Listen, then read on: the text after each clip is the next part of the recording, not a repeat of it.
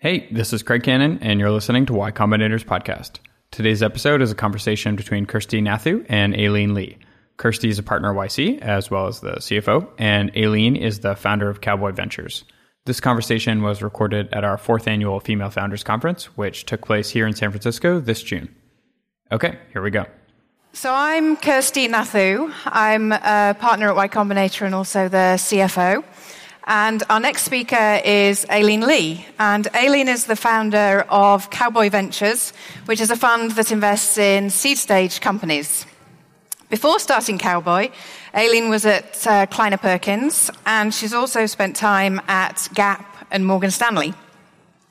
Aileen is also famous for coining the term unicorn, which you're probably sick to death of hearing about now. Infamous or famous? Yeah. And we actually invite Aileen to talk to our founders at YC every batch. And the reason why is that we just love that she gives this amazing no-nonsense advice to our female founders about talking to investors. So I'm excited to be able to chat with her today in front of everybody. Thank you. Okay, so Aileen, I gave a little bit of your history there, but why don't you go into a little bit more detail and about what made you decide to go off on your own and start Cowboy? So Cowboy Ventures is still kind of a startup. We started 5 years ago, and I had been at Kleiner for a long time, actually almost 13 years. And part of the time, from 2007 to 2009, I actually kind of left part-time and went to go run one of our portfolio companies as CEO. And when I came back, I just had a different feeling about the firm and the work, and I found that I was fortunate to be a senior partner at Kleiner at the time. And for these large firms, you spend just like large companies, as you kind of get into senior management, you spend more and more of your time in meetings, less kind of doing the functional work and more around kind of trying to help run the firm a bit. And I just really love working hands-on with founders and with portfolio companies, and I just felt like our firm had kind of grown quite large, and I was spending more time on internal meetings than actually just spending time with companies. And the industry had changed a lot, too. I mean, as you all probably know, there are a lot more funds now. There are a lot more startups. They can be all around the country. And so venture investors really have to be kind of open for business and available to meet with companies all the time, because you just don't really, you never really know what's under the hood unless you have a meeting and you get to meet people. And so I felt like having a job where all I really did was just meet with companies, get to know talented people who might start companies, who might want to work at portfolio companies, and helping portfolio companies was really all I wanted to do with less overhead. And seed was this new category that was still pretty small in terms of the number of firms and also the number of well-respected brands in the seed category that were known for giving hands-on help, and yet it's the biggest. It's kind of the biggest part of the funnel, and so it seemed like a great opportunity to both start something new, make it more personal, make it very small with very little overhead, where really all we do is very pure and very focused. And so, what did you see at Kleiner and places like that you decided you were going to do differently with your fund? Many things. It did get quite large, and I think this isn't specific to Kleiner, but in general, the math of venture capital is such that but venture capitalists make money through a combination of fee income and what is called carried interest, which is basically profit sharing with their investors once you've returned the capital. And when you do the math on funds, if you have a $500, $800 billion, $800 million or $1 billion fund, the number of multi-billion-dollar companies that you have to be an investor in per fund is quite large. When you do the math, it seems very unlikely that most venture capital firms will be able to generate the kinds of returns to investors and to themselves that they have in the past. Mm-hmm. And so the math, I think, just works much better, and it's much more aligned with entrepreneurs if the funds are smaller. So that was one thing. But I won't. I mean, having the chance to be a female founder and to hopefully build a brand that gets very, hopefully, well-respected by entrepreneurs and investors for being a blue-chip, top-tier firm in terms of the quality of work, the quality of relationships, the integrity, and the outcomes, and helping to put numbers on the board and move the needle for women in tech is something that really motivates me. Yeah, yeah. And you mentioned that one of the things was that you wanted to have more of a hands-on approach with helping the founders that you invested in. What kind of things do founders ask you for help with, and how can you help them? Well, at seed stage, I know it's hard for us to see, but how many of you out there are founders? Holy cow, that is awesome. And how many of you are seed stage or pre-seed founders? Okay, a lot. So at seed stage, as you know, you have not enough time, not enough money, not enough people. And so founders generally want advice or help or guidance on multiple fronts. One is on hiring. Many times a founder has never hired certain types of people before. They've never hired a head of sales, or they've never hired a UX designer, or things like that. So they like advice and both introductions and help filtering and knowing kind of where to set the bar in terms of who to hire when and how to know they're the right people. On the financial plan, as many of you may know, the bar has kind of been raised in terms of how much Series A investors want to see you accomplish from seed stage before you raise an A, and then from A to B and B to C. Because a lot of these funds have gotten bigger, they have more money, so they can kind of wait and write a bigger check at a higher valuation for more traction. And so I think at seed or even pre-seed, getting good advice from experienced folks on what you really need to prioritize and accomplish with the money and the time that you have at seed can be important. And customer introductions, feedback on roadmaps, help with positioning and strategic messaging and PR. So just kind of across the board, that's the way we like to help. Yeah, yeah. And so, if one of the things that you're doing is working so closely with the founders, what traits are you looking for in the founders? What really attracts you to the companies that you invest in? Because at this stage, it is all about the people. Yes, a lot of it is about the people. And so, high integrity, high intelligence people who have also shown a certain amount of hustle and scrappiness in figuring stuff out before they've raised money, and then having kind of an aggressive but doable plan for what they're going to do with the money and within a reasonable period of time. So we usually suggest that your seed round lasts you at least 18 months, if not 24 months or more than that. Going a big mission and vision that's quite ambitious, that can be backed up by here's where we want to be and here's how we're going to get there over time. This is what we want to get done in the next 12 months or the next 18 months. Relevant backgrounds if possible, or at least a personal connection to the problem that the person and the team is trying to solve. We love to see ideally some kind of a technical angle or a technical solution. That's kind of it. And we also talk sometimes when we meet with the women in each class, so I will just say it, I do think it can be harder for women to raise money than men. And so I think that kind of sucks, and we will fix it over time. But for now, the thing we have to do is know what you're up against being a woman entrepreneur raising money in a largely male industry of VCs, and understanding then kind of where you are and what you need to work on. Because a lot of pitching, the other thing I'd say is storytelling is really important. Yeah. And being a great storyteller is important. And if you are not a great storyteller, you can become one. I have seen so many people who started out not being great storytellers become excellent ones, and it's just a matter of feedback and practice. Especially at that early stage where you're really selling a dream. Yes. It's so important. Yes. So, you mentioned that it's potentially harder for female entrepreneurs to be pitching to male investors. How does somebody pitch to somebody who is not necessarily their target market? Well, hopefully there are plenty of, hopefully you can pitch women. And the more we can do to get more women into the venture industry, the more women you will have to pitch. But it's a 95% male industry, so right. Yeah. You're very likely, denying it right yes, now. To have many men in the room. If you look at Pinterest or Houzz or Stitch Fix, the majority of the investors in those companies are men. So obviously there are men in the industry who understand problems that they may not personally relate to. Right. Well, it goes to show, doesn't it? If you have an enterprise startup, then the people who you're pitching to aren't your users in that situation either. Right. So exactly. It is possible. It's just all about that storytelling. Definitely. And the folks at YC publish a lot of great things about like tips and tricks for how to go about doing it. But I think for many of you, if you're going into a fundraising next, generally starting out with what is the mission and vision of the company? Yeah. How big is the market? Venture investors are looking for large addressable markets. What is the problem that you're trying to solve? Who's on your team and how relevant is the team? What is the product that you've built, if you have built something, or what do the wireframes look like? What kind of traction or feedback have you gotten from the market in terms of whether people are going to like the product or whether they do like the product? And what does the financial model and the economic model look like?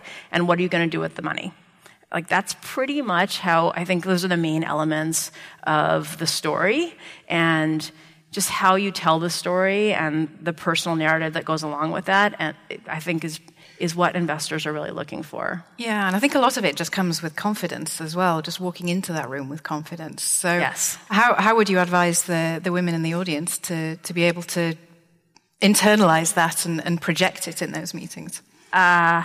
It's exactly what you said, Kirsty, which is there are some great examples of women founders out there who have raised a lot of money, are building quite valuable companies. So we know it's possible. And I think, especially with a lot of the news that's come out in the past week, we hopefully have a better window than ever, more openness, more support than ever. I think there is a gathering army of not just women, but also men who realize that the deck has been somewhat stacked against women in the industry since the beginning of the industry, and that it needs to change. And so those are all good things. And there's also just such an amazing ecosystem of people who have raised money, who you can friendly pitch your story to and get feedback and iterate. I mean, nobody comes up with a perfect pitch right away. Everybody iterates on it and gets feedback and practices, and it gets better. Yeah, and I think that's one of the things that people don't necessarily realize, that there's a lot of people that can help you with the pitch that have been there, and seed stage investors are very much focused on helping their companies get to the next stage, and will help with those pitches. Yes, we do like to do that.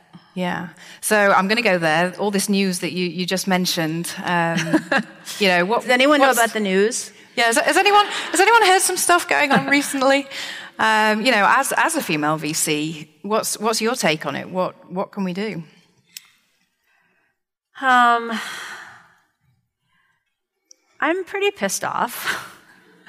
But I think we have to use it, we can't just be mad, right? We have to be constructive. We have to use this as an opportunity to come up with new ways of doing things, new solutions, using it as an opportunity. That it both is, I think, a carrot and a stick, right? Like there's not going to be one answer. There's going to be multiple things that we can hopefully do to be constructive with what we've learned in the past week.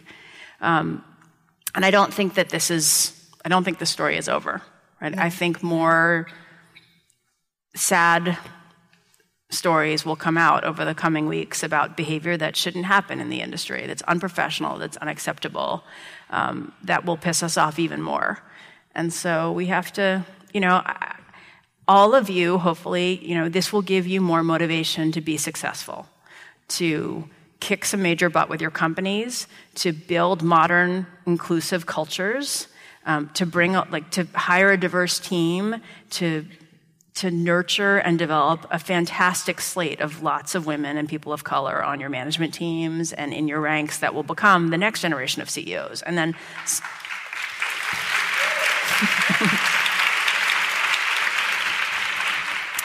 and also we need more women investors.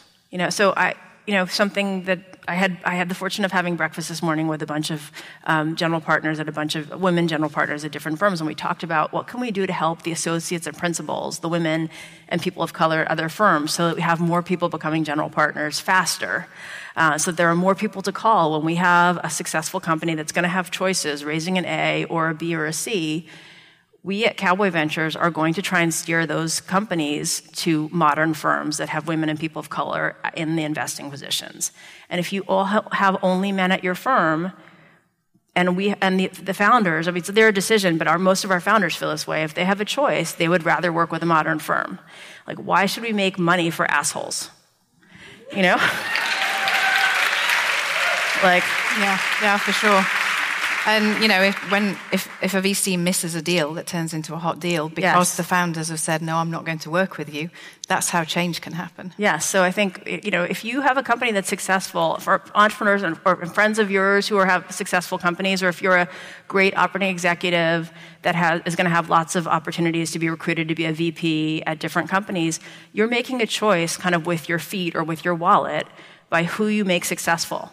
And so I hope that you will use your leverage to steer people and steer yourself to firms and teams that are inclusive and diverse. Yeah, for sure. It's going to take a concerted effort, but we can get there. So, we've talked a bit there about choosing these modern firms to work with. But how else does a founder, what should they be looking for in an investor? How do they decide who they should be working with?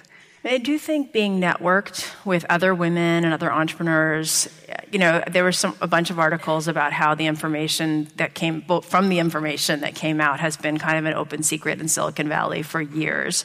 And some people knew about it and some people didn't, but you have to ask. Right, so you have to ask. We investors do references on entrepreneurs before we invest. Entrepreneurs and executives who are thinking about joining startups do references on the folks that you are considering joining. And hopefully you'll figure out, are they people of integrity? Do they have skeletons in their closet? What do I need to know that I'm getting into? How's the culture?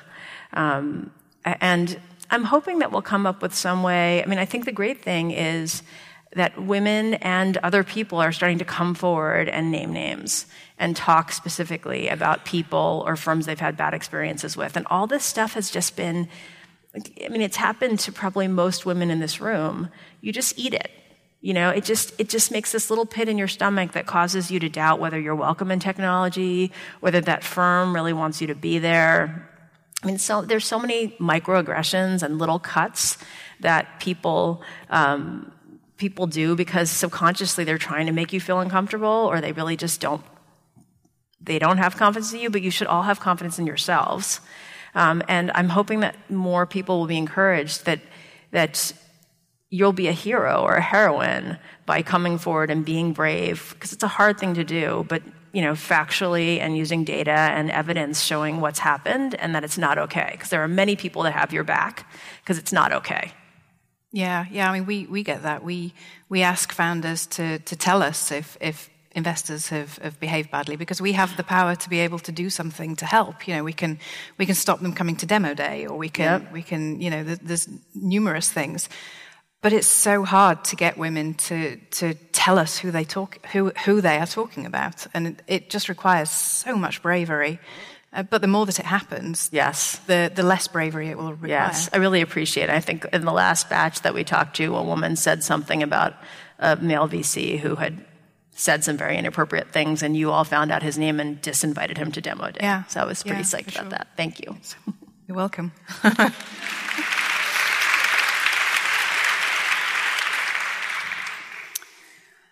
So we haven't really talked much about your portfolio and the kinds of companies that you look at. Where do your interests lie? So we are a generalist. There are some vertical specific funds like that only invest in healthcare or big data or robotics. We're generalist funds. Our goal is to hopefully identify and work with the most promising startups at seed stage that are technology-oriented startups every year, whether they're enterprise or consumer-oriented. And so we have, I think, a really interesting mix of founders and companies that we've gotten to back. Some of them are consumer-oriented, like Brit & Co., Brandless, which is a company that's launching on July 11th that we're super excited about, and both female CEOs and founders, and also security companies, infrastructure. Textio is an enterprise SaaS company that we've backed, also founded by a fantastic woman CEO. So it's really, I think hopefully we can be helpful and hands-on in all the things that I mentioned, like team building and go-to-market strategies and helping you get ready for your Series A, regardless of what type of company you are. And do you think that founders should consider, how should they consider these funds that say that they're vertical specific versus the generalist approach? The fun thing at Seed is one of the reasons why I also decided to move earlier from being a Series A investor to a seed investor. A seed is collaborative. So at Series A, generally the way the industry works is you're going to pick one Series A lead investor, and that firm is going to own 20 to 30% of your company going forward, and hopefully your prior seed investors will invest pro rata, but you don't split your Series A usually between two different Series A firms. At seed, we always co-invest with other people, so we can partner with a data-oriented firm or an enterprise-focused firm or a consumer-oriented firm, and we do that and also with angels, individuals who have special expertise or relationships with the founder. So it's more of like a village, and it's a team approach to trying to help the company because it's the riskiest time. So we feel like having lots of good people around the table to help the company and support them is more fun for us and is going to help the company more.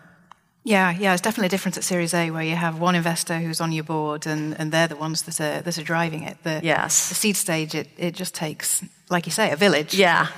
And I also think hopefully our village tries to help guide and advise the founders on who is the best Series A board member, because that is really a big decision. It's really hard to get divorced from your Series A board member. Right. You should treat it like a marriage. It is a marriage. Yes. It's a dating process. Yes. And that person is going to help you grow as a CEO. And if you want to be a CEO that lasts for the next 10 years running your company, making sure that you develop a relationship of trust with your Series A investor who could try and get rid of you or could help you develop is a big deal. And that's one of the things that we work with our founders on, is trying to help them find that right person. Mm-hmm. Mm-hmm.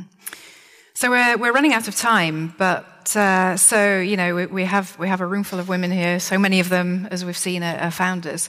What's the biggest piece of advice you can give to them to help them pitch to a seed investor and be successful? So as I mentioned, I do think that women have to walk a finer line in today's environment of mostly male VCs than guys do. Like, as you may have heard me, I try and say this whenever I have the opportunity, like, what if my trigger phrase is he's such a good guy? Yeah. I can't stand that phrase. Like the phrase good guy, people say it all the time, and it doesn't really mean much other than like high five, we love that bro. Yeah.